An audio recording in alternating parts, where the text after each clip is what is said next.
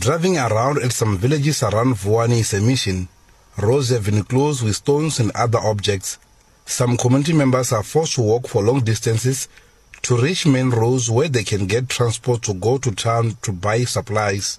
They say their daily life has become difficult. Yeah, it's very bad because now we are struggling to find a transport. We don't have food at home. Now it's finished, but money we have to go and buy something that we can feed ourselves. Those people from Bungeni, there's a fight between vendors and Changani. They say we don't have to come across to their village. So pain because they can't find transport easy because the people and the food and the shop people are banned and the school is closed now. Espaza shop owner at Mashao village in the Vuwani area says he is finding it difficult to sustain a business due to the continuing economic shutdown. I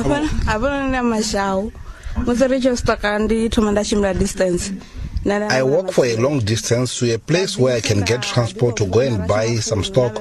Even when I come back, I phone people to come and collect the goods.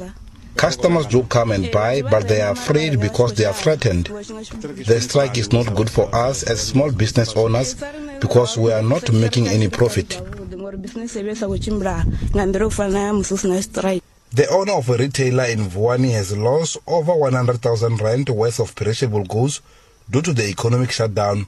Lucas Kutsi says he is also concerned that over 20 of his employees will not be paid for the days they did not work. Hundreds of social grants beneficiaries who access their money at the shop are also affected.